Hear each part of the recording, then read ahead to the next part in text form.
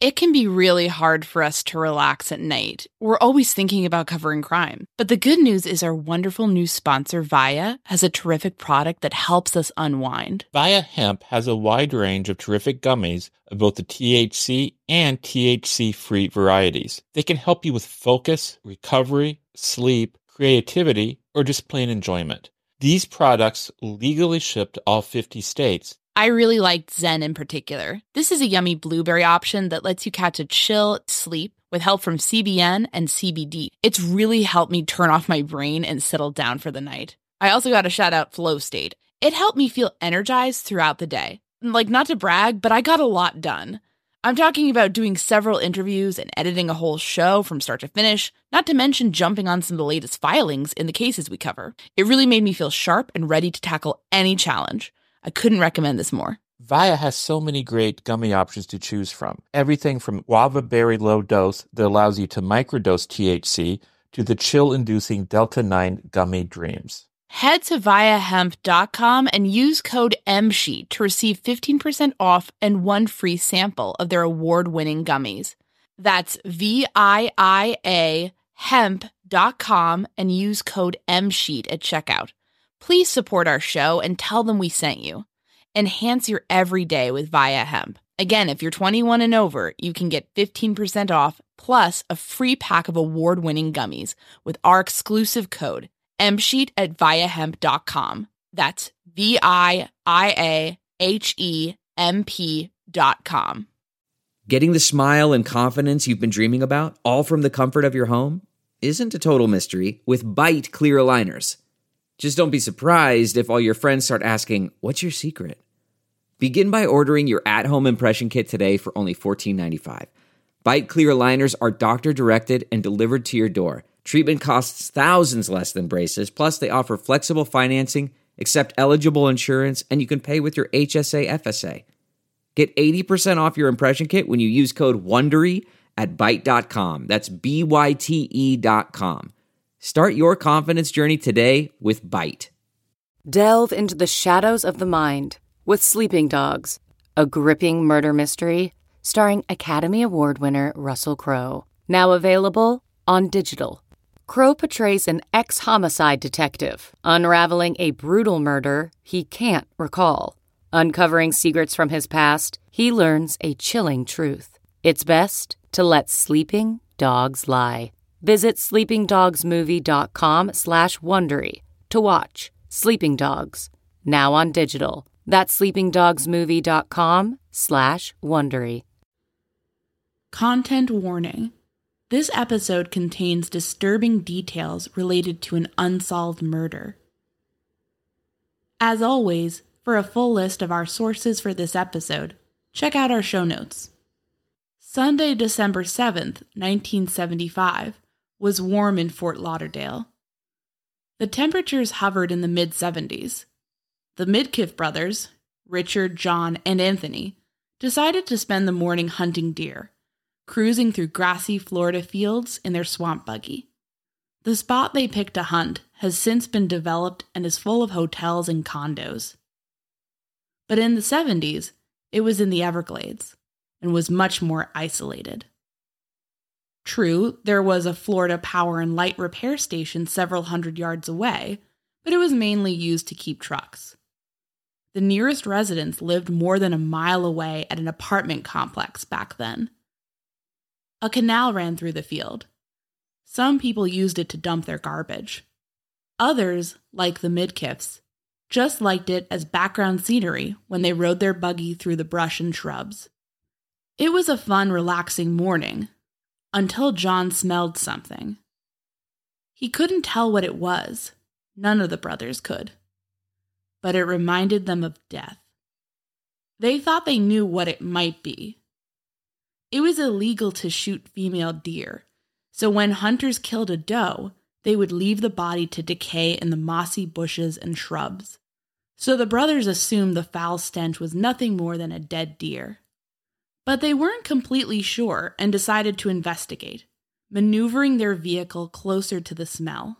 About 150 yards from the road, in an area completely covered with trees, they discovered what appeared to be 4 piles of rags. but they weren't rags. The Midkiff brothers had discovered the bodies of Joseph McCartney, Gail Reichman, Marianne Haston, and Nita Harvard. The four had not been seen since the previous Tuesday, when they vanished from Boccaccio's, a popular nightclub. The Midkiffs rushed to a nearby power substation, the closest place they could think of with a phone, and notified the police. And the cops sped over. They were there practically before I got off the phone, remembered Richard Midkiff in an interview with the Fort Lauderdale News. The Boccaccio murders were a huge case. The deaths were potentially linked to organized crime or a serial killer. So why, over 40 years later, are the families of the dead still waiting for answers as to what happened to their loved ones?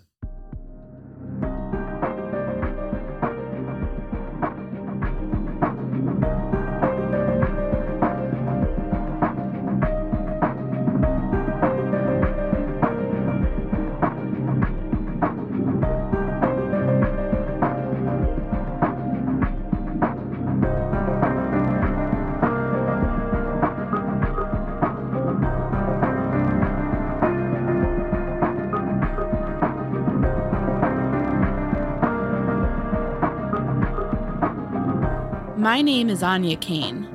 And I'm Kevin Greenlee. And this is The Murder Sheet, a weekly true crime podcast. Anya and I connected over the Burger Chef murders, a 1978 unsolved case involving the killings of 4 young restaurant employees. Now we're looking to track restaurant homicides.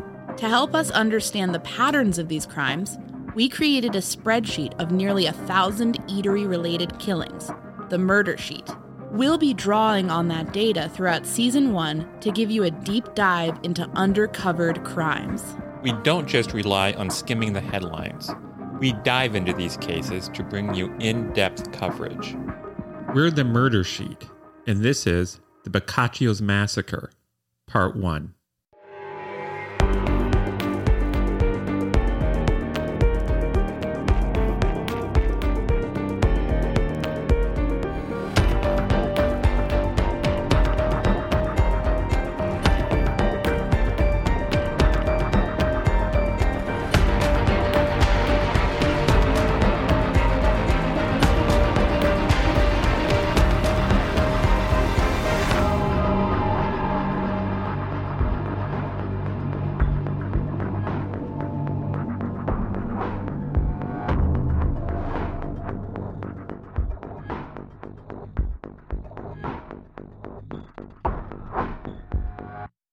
Florida in the 1970s was very different from how it is today. Here is Chuck Hemp, then a detective sergeant with the Oakland Park, Florida Police. He was the lead investigator on this case. We were right in the middle of the cocaine cowboy era, and you couldn't find a dollar bill in the whole damn county that didn't have cocaine in it. In this environment, when a new nightclub called Boccaccio's opened, it attracted some attention. It was run by a guy by the name of Morty Brown, and there was some innuendo and suspicion that he was kind of a low organized crime figure and so forth and so on. I think that's all a bunch of crap. Others were not so quick to dismiss the possibility of an organized crime connection to what happened at Boccaccio's. Here's John Cercio, a Broward Sheriff's Office detective. He is currently assigned to this case. The owner of that place was a person, or the establishment was a place where alleged people with organized crime connections would frequent. It was like, one of those kind of hangouts. So, that could be where that's coming from. Was that a big thing in Broward County at the time, like lots of organized crime?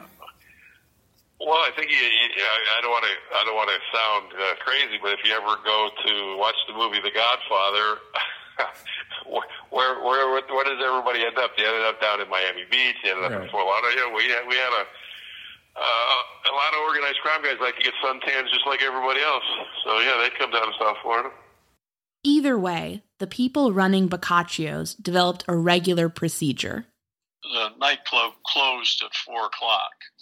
And so the routine was in the morning, people would come in. There was a daytime bookkeeper. She was 35 years old, mother of a couple of kids, family. And there was a 21-year-old daytime manager who was there initially to accept deliveries when they came in the morning and so forth and so on. And then there were two black cleaning ladies that cleaned the bar and the restaurant and to get it ready for opening again when they open around dinner time. And so, on Tuesday, December 2nd, 1975, manager Joseph McCartney got to the club around 8:30 a.m. Maids Nita Harvard and Marion Haston were dropped off at the business around 8:45 a.m. by Haston's husband, Barney. And bookkeeper Gail P. Reichman is believed to have arrived for work around 9 a.m. At about that same time, a man out walking his dog reported seeing McCartney enter a yellowish-brownish car being driven by a man in his 30s. The witness said that McCartney did not seem to be upset or agitated. That was the last time any of the four were seen alive. How ours was found was a delivery driver bringing beer or liquor or something into the establishment. I think he got there around 9 in the morning, which was his usual routine. And nothing was locked. He walked into the office. Everything was clean, immaculate. Her purse was laying on the desk. The safe was closed and totally locked. There was just no people there, but there was no indication of any struggle or any indication that there was a problem at all. And so he didn't associate that with any type of concern or a crime, and he just left and went to another delivery and then came back, I want to say, quarter to 11 o'clock, something like that, so maybe close to 2 hours later. And when he found the situation in the same place, in the same condition, he then became concerned and called the police. So first officer arrived over there and took a look at it, and he became concerned right away. So he backed out and called detectives right away. And we went over there, and they did a pretty thorough job on photographs on the crime scene. But it was just absolutely pristine in terms of being clean. Well, not quite pristine. The police did manage to find and lift a fingerprint.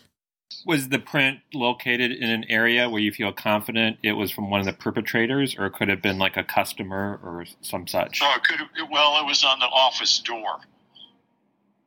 Okay. They would have. It was on the outside of the office door, so the perpetrators would have had to go in there. Employees would have had to go in there. Delivery people, salespeople, representatives, everything else would have to go in there. The owner would have had to go in there.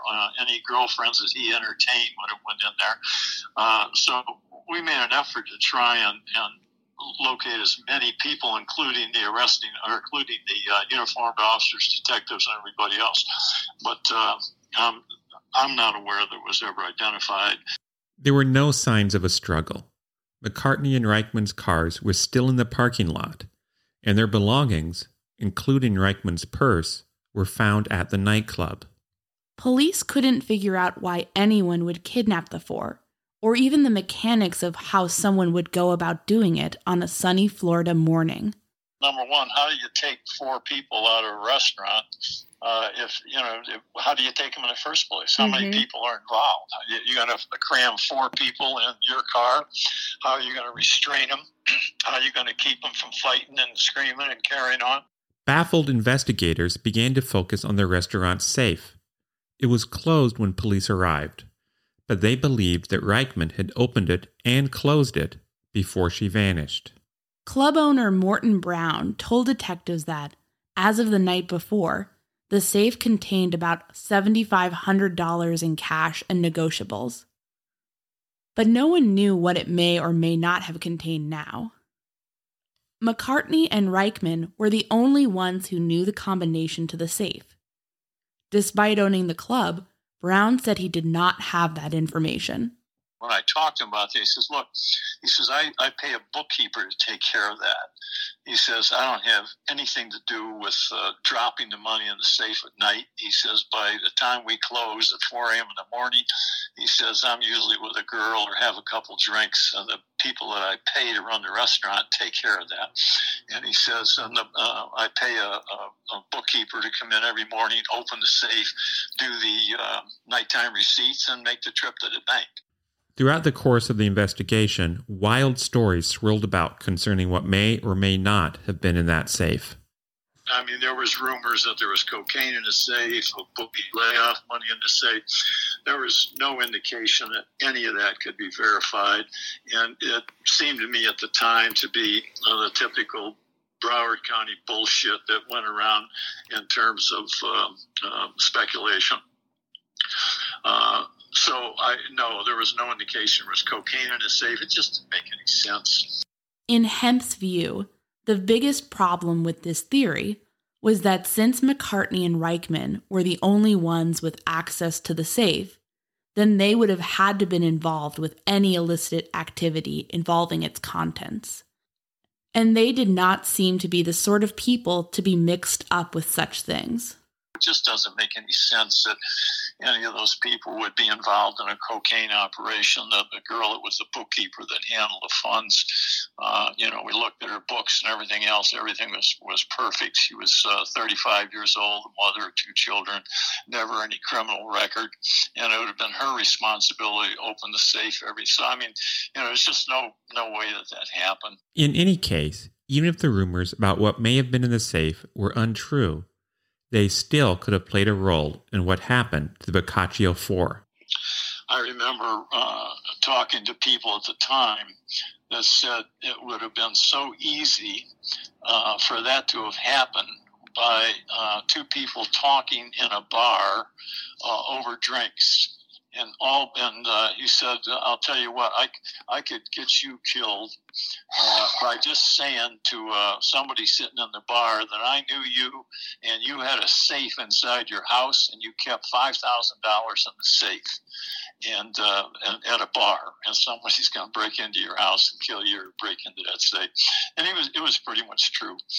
When police managed to finally get the safe open, they found not just money missing, but something else. Something that pointed them towards a very specific suspect. Let's take a quick break from the murder sheet to tell you about a podcast investigating yet another unforgettable crime. The Orange Tree is a 7-part series about a 2005 homicide that happened near the University of Texas at Austin. The murder of 21-year-old Jennifer Cave, who was shot, dismembered, and left in a bathtub at her friend Colton Petoniak's apartment, continues to haunt the area to this day. Like the Burger Chef murders, this case features plenty of twists and turns, including Colton's flight to Mexico with another UT student, Laura Hall. Both were later convicted in connection with the crime, although Colton has continued to appeal his verdict and claim innocence. The business student turned convicted murderer now says that he doesn't even remember much about the night Jennifer died. The Orange Tree is reported on and produced by Haley Butler and Tanu Thomas, who were both seniors at the University of Texas when they started this project. Together, Haley and Tanu strive to piece together this tragic story in an in-depth podcast that features audio from courtroom scenes and interrogation rooms, prison phone calls, and exclusive interviews with both the perpetrators and the victim's family. You can binge all 7 episodes of The Orange Tree today on Apple Podcasts or wherever you listen to podcasts. A weight loss journey can feel like a lonely struggle, but it doesn't have to be. For so many of us, lifestyle changes, like deciding to lose weight, adopting a nutritious diet, and taking up fun exercises, are all about putting our own health and wellness first. But it can be really hard to know where to begin. or how to keep the weight off once we've seen some progress. Quick fixes like soup diets and juice cleanses are unsustainable. There's a much better way to embark on this journey that over 200,000 people have already chosen. We're talking about the Row Body program. Here's how it works. Row gives you access to one of the most popular weight loss shots on the market. Their Row Body program then sets up a comprehensive weight loss program tailored to your specific lifestyle, health status, and goals. In addition to the weekly shot, you get one-on-one coaching with a registered nurse. That can help you adopt and stick with lifestyle changes like exercise routines and nutritious diets. It's a comprehensive program that sees participants lose 15 to 20% of their weight in a year on average. But the real benefit is that you keep that weight off. This is weight loss at its most sustainable. With Row, the average weight loss is 15 to 20% of your weight in 1 year, in conjunction with healthy lifestyle changes. BMI and other eligibility criteria apply. Go to row.co/msheet. Sign up today and you'll pay just $99 for your first month and $145 a month after that. Medication costs are separate. Go to row.co/msheet. That's ro.co/msheet. CarMax is putting peace of mind back in car shopping by putting you in the driver's seat to find a ride that's right for you. Because at CarMax, we believe you shouldn't just settle for a car. You should love your car. That's why every car we sell is CarMax certified quality, so you can be sure with upfront pricing that's the same for every customer. So don't settle. Find love at first drive and start shopping now at CarMax.com. CarMax, the way car buying should be. And now, back to the murder sheet. The only thing known to be missing from the safe, other than the receipts from the night before, were the employment records related to one man, George Dino Durkin. This rather bizarre fact was alone enough to make Durkin a person of interest. But when police took a closer look at him, they found even more cause to suspect him. Durkin had worked as a dishwasher at the club. He did time in jail for armed robbery, and one of the people who worked with him in the kitchen described Durkin as crazy. On November 19th, just a couple of weeks before the 4 employees vanished, Durkin got drunk on cooking wine while on the job. When a customer tried to cut through the kitchen to get to the bathroom, the inebriated Durkin insulted him. One thing led to another, and Durkin and the customer ended up brawling in the street outside Boccaccio's. Manager McCartney, soon to be one of the 4 missing employees, fired Durkin on the spot. This angered the dishwasher, and he made threats to some of his soon-to-be former co-workers. No one seemed to have a good idea of where he went or what he did after that. That changed on December 13th, 1975, when police managed to track down and arrest Durkin in Toronto. They quickly confirmed that he had left the Fort Lauderdale area several days before the crime, and had actually entered Canada the day before the crew went missing. So the man who had been their number one suspect had been cleared of any direct involvement in the crime.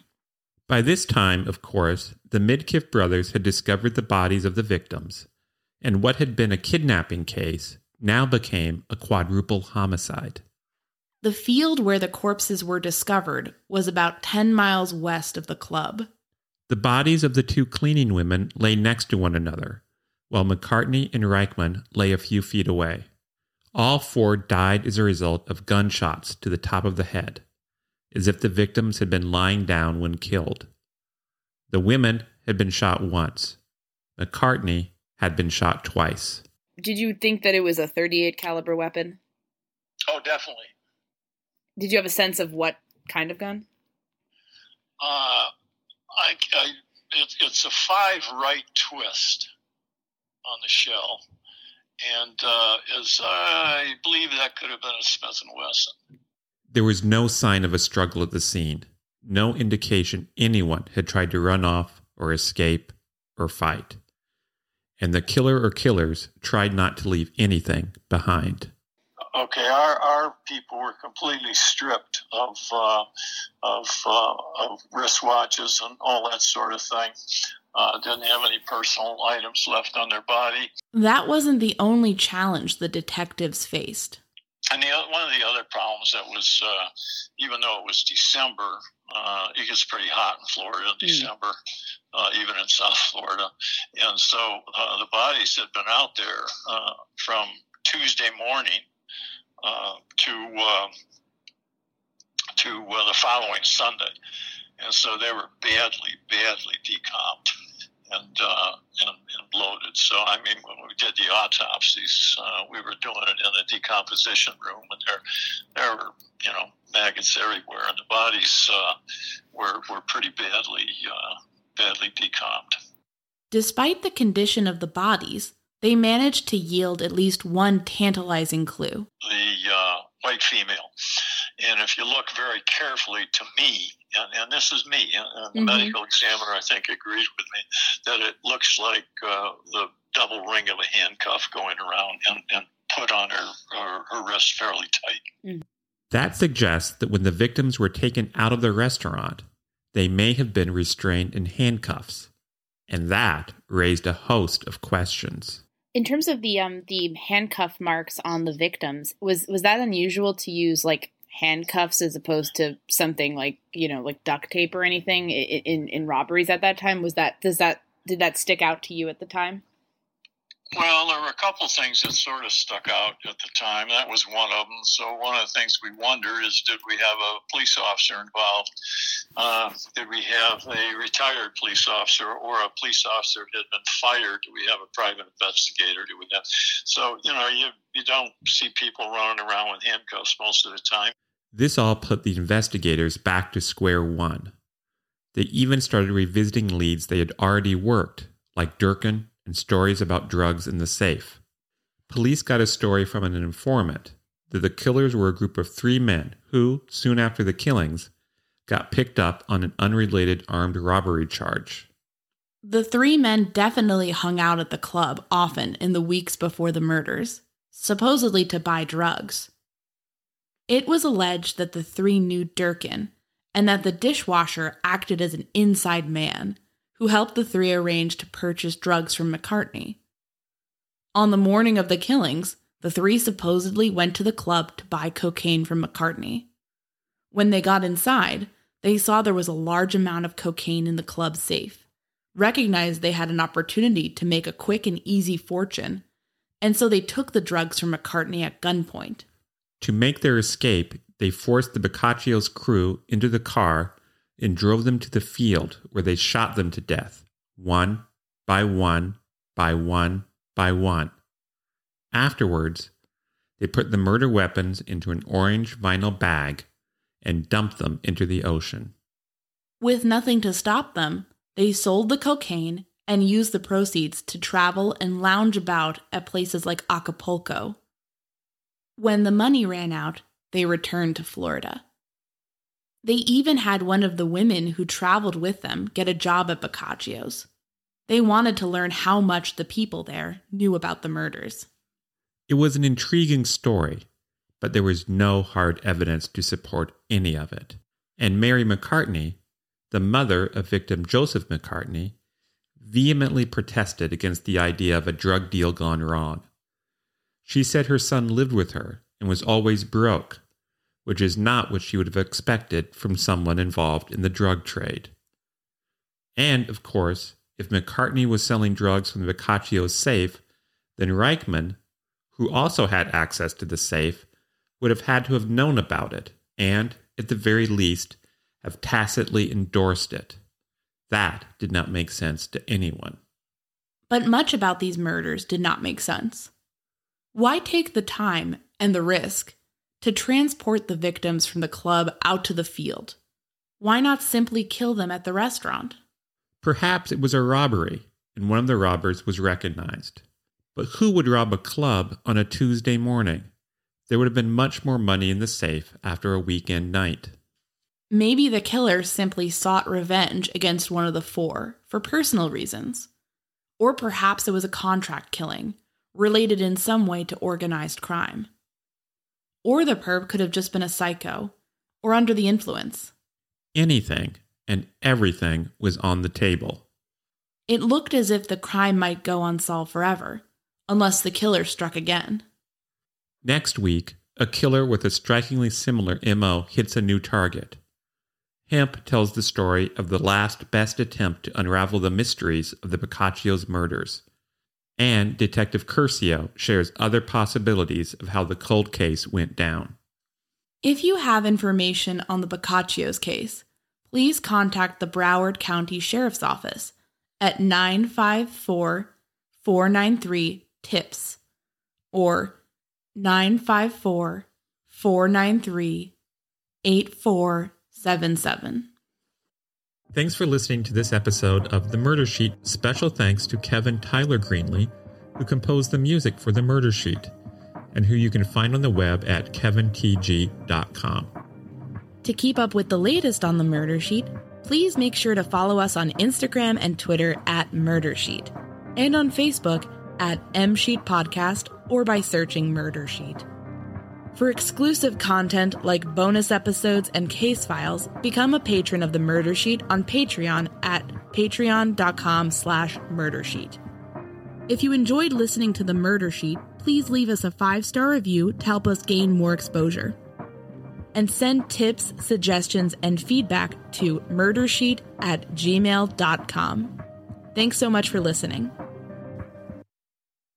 Audible is the destination for thrilling audio entertainment. Allow your imagination to be piqued by stories that are brought to life through captivating sound design, eerie soundscapes, and dynamic performances. As an Audible member, you'll be able to keep your heart rate up month after month because you can choose one title a month to keep from the entire catalog, including the latest bestsellers and new releases. If you're in the mood for a shocking psychological thriller, check out None of This Is True by Lisa Jewell. Embrace brand new exclusive thrillers from best-selling authors who are guaranteed to keep you gripped. New members can try Audible free for 30 days. Visit audible.com/thrill or text thrill to 500-500. That's audible.com/thrill or text thrill to 500-500.